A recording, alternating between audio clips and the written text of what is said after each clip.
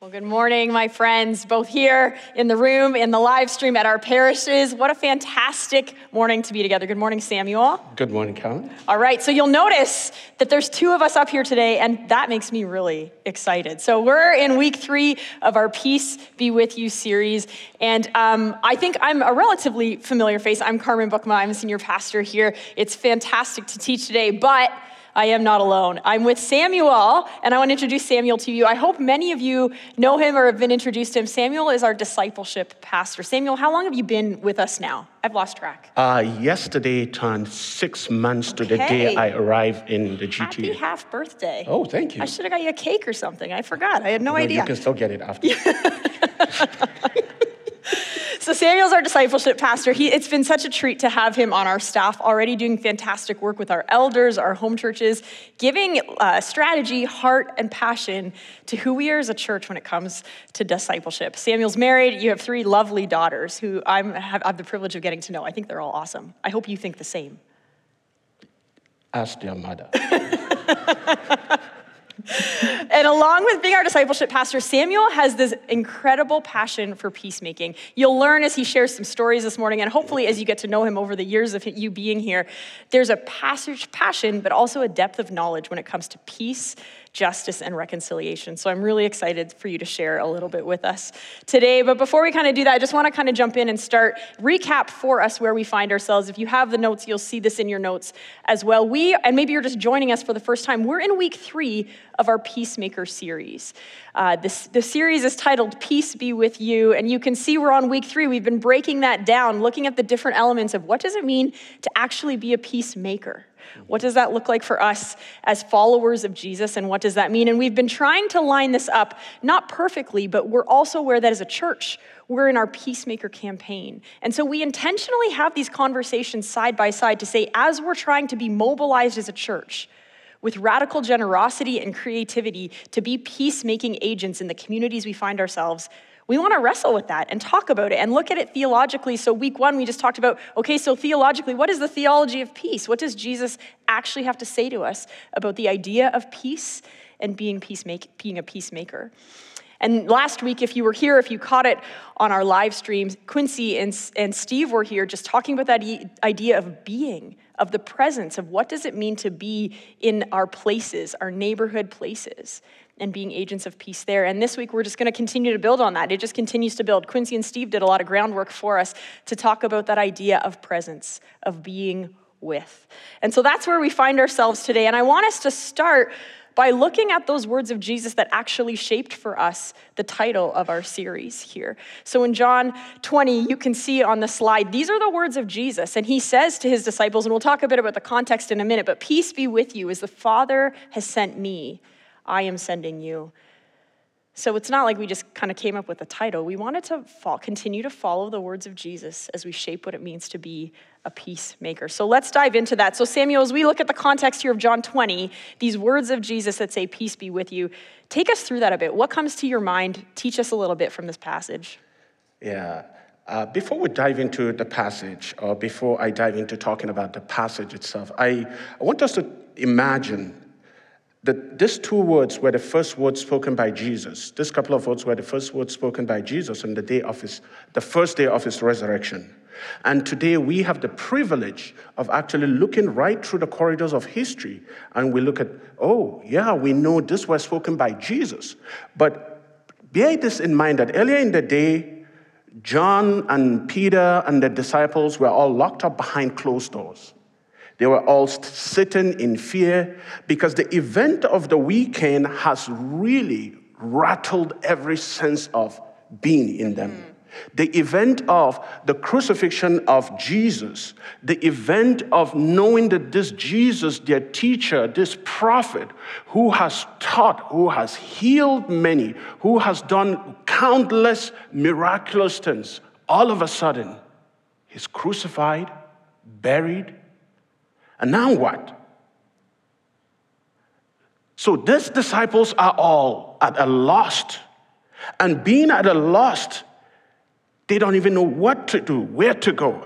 And then all of a sudden, on that same very fateful morning, Mary Magdalene came running and saying to them, He is not there. They have stolen his body. Can you imagine the emotional sense of, the emotional sense of being wrecked completely? They were hoping that this Jesus that said, had proclaimed he was going to resurrect, had proclaimed all of this. And so these disciples were hiding behind closed doors. And when they heard the words of Mary, Peter and John raced right through the town. I want you to imagine Peter and John with the eerie feeling of what is going on or what has taken place, with the sense of emotion, the brokenness, the sense of we don't know how this is going to turn out. But if they have stolen his body, finally we know, we're not sure of all the teachings that he's been talking about. What now? What are we going to do? So they ran to the grave and they raced. And the story in John really describes it so well. It says they ran, and John kind of overran Peter. And so when they got to the tomb, John kind of paused. And Peter came bolting. I imagine a cartoon, for those of you that have watched cartoons. I imagine a cartoon that if you watch Roadrunner, now I'm dating myself. Yeah, I imagine you come and bolting. Peter probably knock off John and run into the tomb. And finally, he got the deja vu moment. Can you picture Peter coming back to the rest of the disciples and saying, yes, it is true, they have stolen his body, because we can see the cloth that he was wrapped in. And so that further intensified the terror, the fear of what will happen to this, what is going to happen to us? Are the Jewish leaders going to now come and arrest us? And now when Jesus, all of a sudden, behind closed doors, showed up and says, peace be with you. When you say peace be with you, then you are actually saying, let God's rest, comfort, wholeness, and assurance go with you. I'll say that again. Let God's comfort, rest, wholeness, and assurance go with you. That means in every area of your life. But I assure you, these disciples have no any reason to sense that sense of God's comfort, because these are they hopeless. And sometimes in our own very lives, we find ourselves in a situation like the disciples. The situation of life has probably knocked us off, and we found ourselves behind closed doors and locked and shut, and somebody is probably whispering, peace be with you. And you're going, what are you talking about? But something about the presence of Jesus that cast away fear. If you look on this slide here, the presence of Jesus showing up behind that door, behind closed doors, with all the fear and all the signs and all that sense of we don't know what. And here is Jesus saying, peace be with you. The presence of Jesus immediately is meant to cast away the fear of all the anxiety of what had happened throughout the weekend. That sense of knowing that finally what Jesus had said about himself has come to fruition. And this kind of takes me back to the story of, in John chapter 8, the story of the woman caught in the very act of adultery. And the scripture in John accounted, they dragged her, the rulers of the law dragged her before Jesus, and they were about to stone her. And can you imagine the kind of fear and terror that this woman was going through? And then all of a sudden, Jesus said, if you, who has no sin, cast the first stone. And they were gone. And Jesus said to this woman, go and sin no more. The presence of Jesus in the face with this woman cast away every single fear that she ever had. At the same time, if you remember back in Luke gives us the account of Jesus encountering Peter when he said to them, throw your net on the other side. And so when Peter scooped up all this fish, he said, oh, depart from me, I am a sinful man. And instead of Jesus really confirming or affirming all that Peter's fear was, Jesus said to him, I will make you fishers of men. It's fascinating what the presence of Jesus can do to us. The presence of Jesus not only casts away fear, but it brings peace through challenges. We know that in the account of this story, we find that in this story that these disciples were in a time of turmoil in their own personal life. They were afraid of what is about to happen. They are afraid of, should now that this teacher is gone, maybe let's go back to our own fishing business. But we have already been marked by people. We have already been identified as the followers of the way. How can we then go through life in this present moment? And the presence of Jesus, when he says, peace be with you, he says, even through these challenges, the peace of God, the peace that I live, will be with you. The presence of God, the peace of God brings the presence of purpose. Wow. All of a sudden, when Jesus showed up in that room and behind the closed doors, when he utters those words, peace be with you, all of a sudden he said, as the Father has sent me, so I am sending you. All of a sudden, the disciples that are all down and discouraged, they are almost having a sense of hopelessness, now have a new sense of purpose. And the new sense of purpose is to go and do what God has called them to do. And to go, not only to go, but he promised that his presence will always give them purpose. Friends, when I think about all of these different points that I've just mentioned, and that's not all. This is not exhaustive by any means, but the presence of Jesus casts away fear.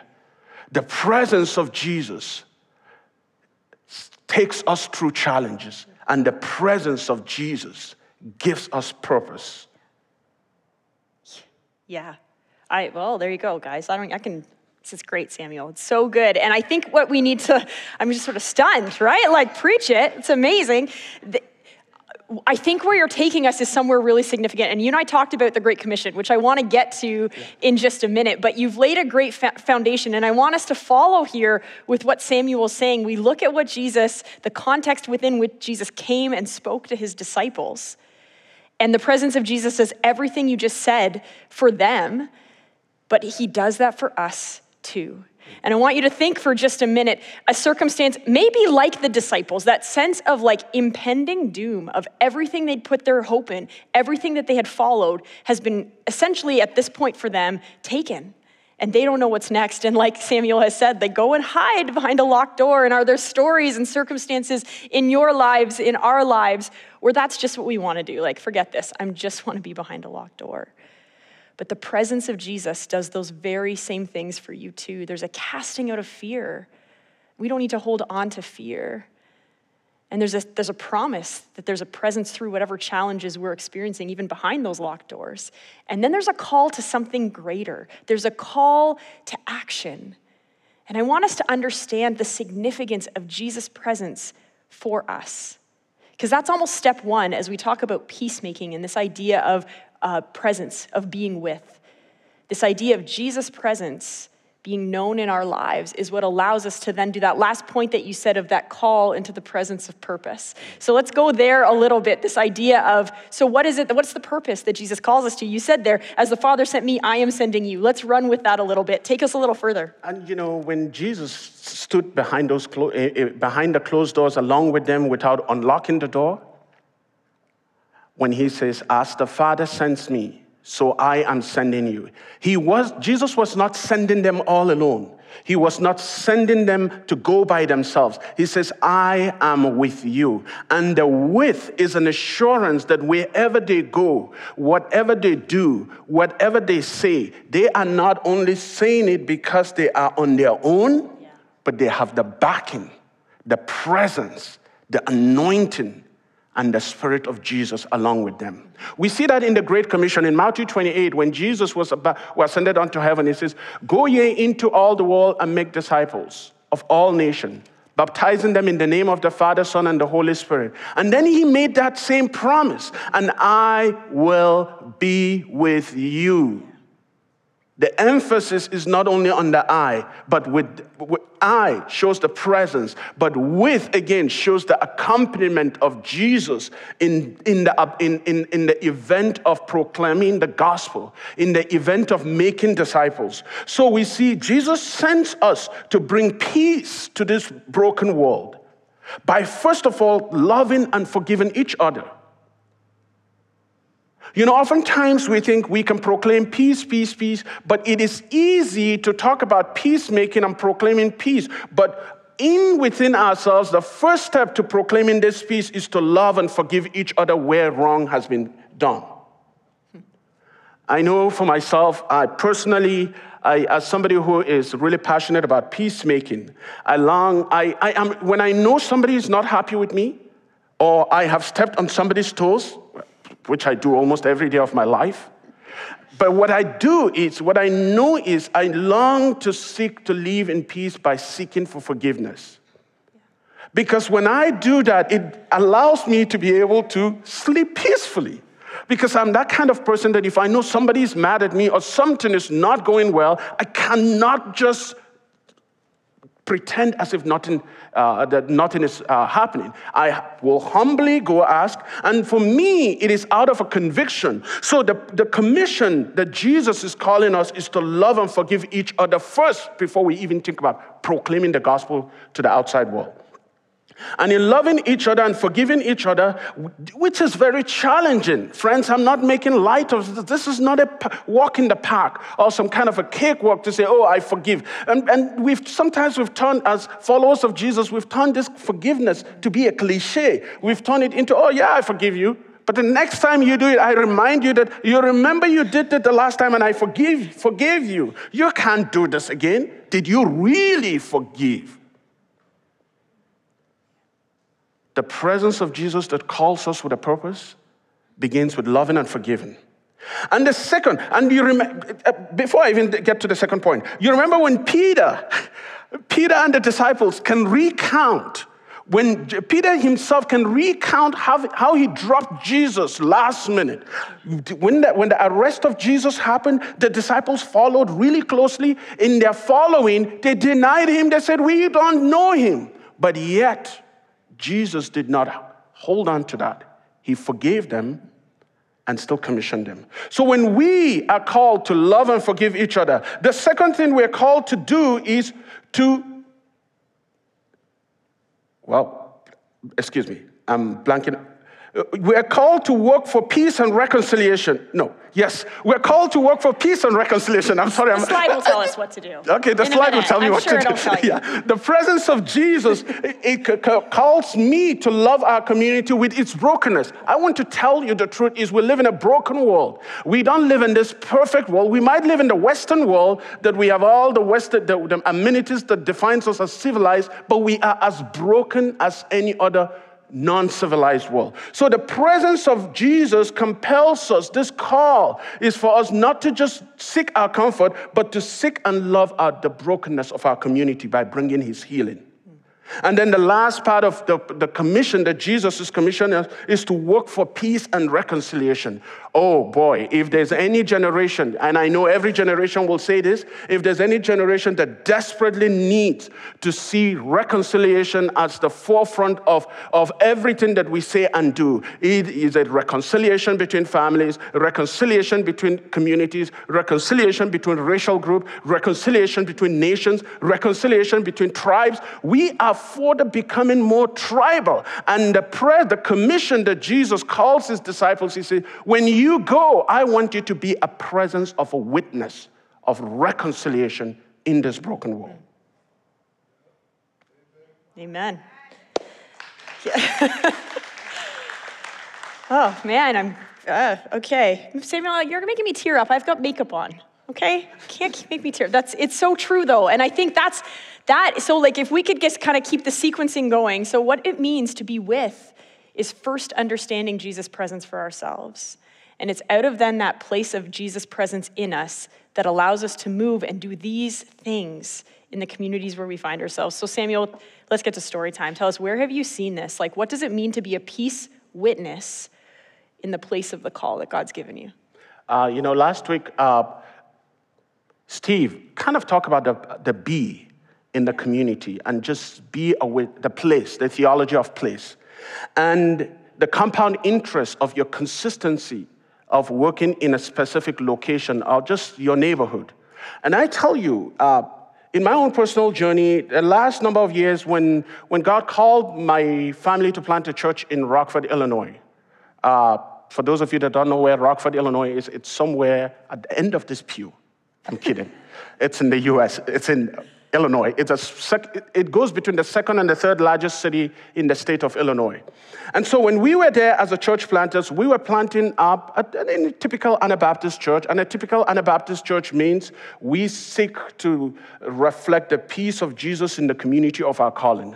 So we arrive in this community, and this community is divided by all the isms that you can think of. Racial, socioeconomic, basically, we have become too tribal. And one of the things that we notice is God calls us as a church to be a church that brings reconciliation to this city. What are we going to do? How are we going to do this? So we began to network with communities. And it took about 5 years, right? And I'm so glad that Steve mentioned, he said, when it's only after 5 years that you might begin to see some move. And that does not mean it's static, because God doesn't work by the time bound that we have bound for ourselves. But he's just talking sociologically. So in 5 years, by the end of the 5th year, as we were really wanting to bring reconciliation between the fracturing group, the racially minority community and racially majority community, and just as we thought that things were working, 2 white police officers shot a teenager in the basement of a black church next to a daycare with about 20 kids. Shot him in cold blood. And as you know, this is before George Floyd. This is before Backtrack Black Lives Matter. This is way back in 2009. And the city erupted in a riot. And of course, when the riot, it's all come and gone, the news media is gone, and so what? Those compound interest of those relationships that we built began to surge.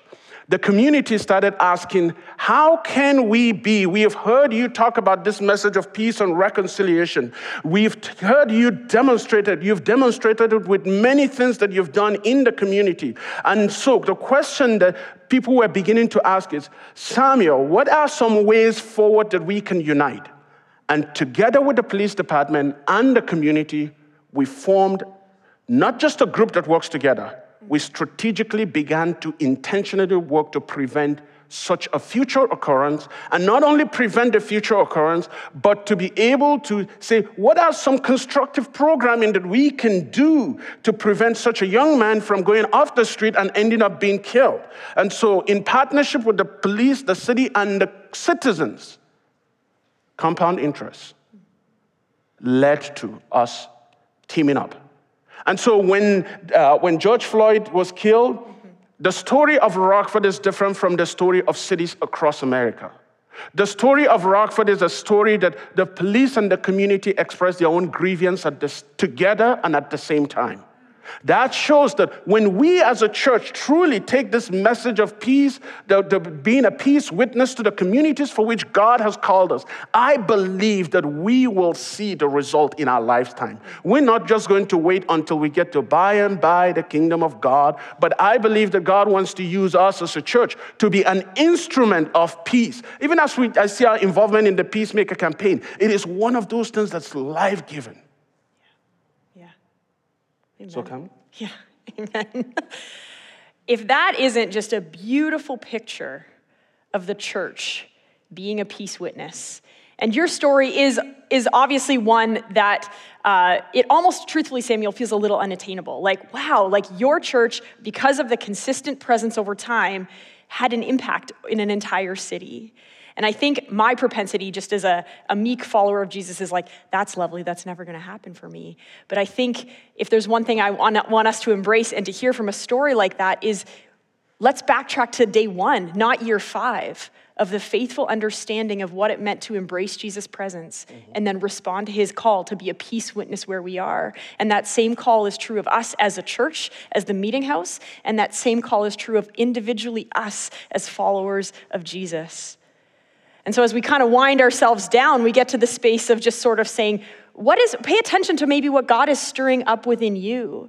What is he stirring up within you? Pay attention to the Spirit that he's given you to say, what is he saying to you about what it means to be a peace witness, to be with?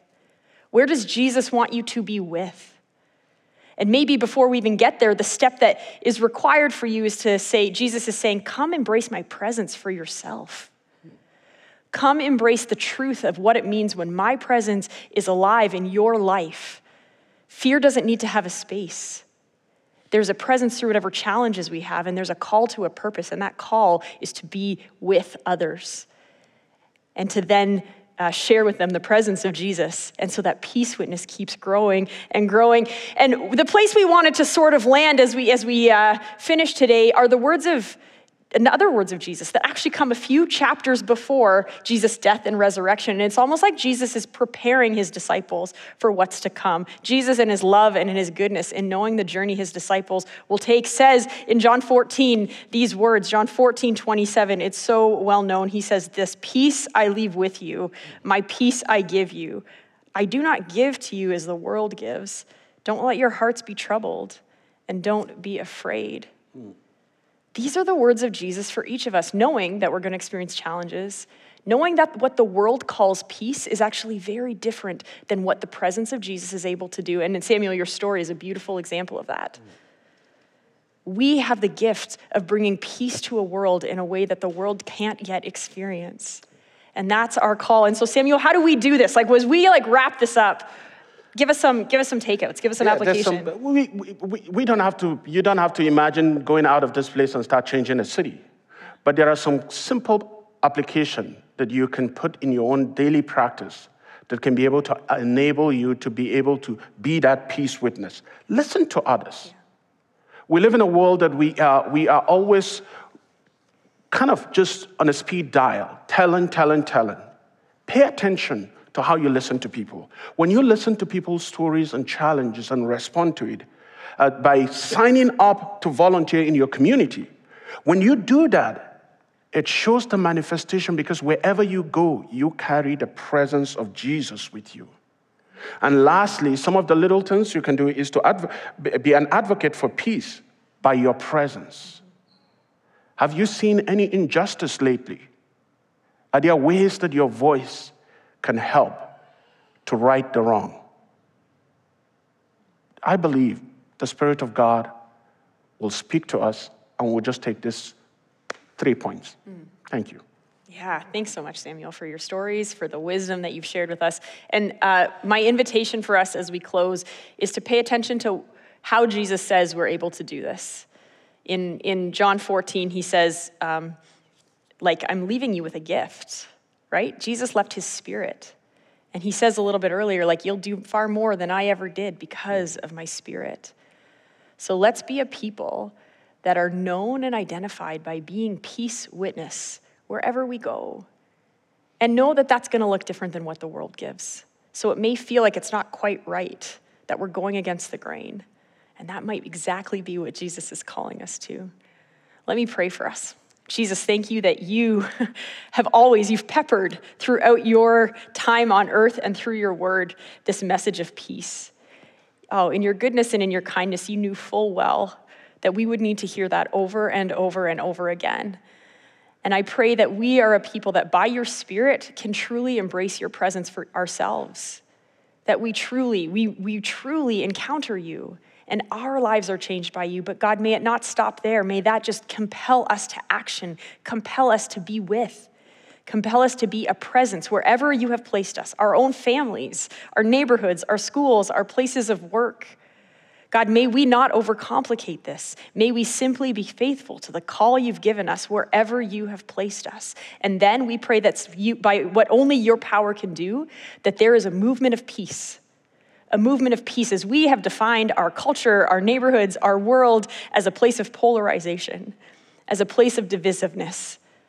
God, I truly believe that by your presence, that can change. And we invite you to move through us and with us, partner with us to be a peacemaking agent, a presence wherever you have placed us. And may there be transformation because of it. And we pray all of this in your name. Amen.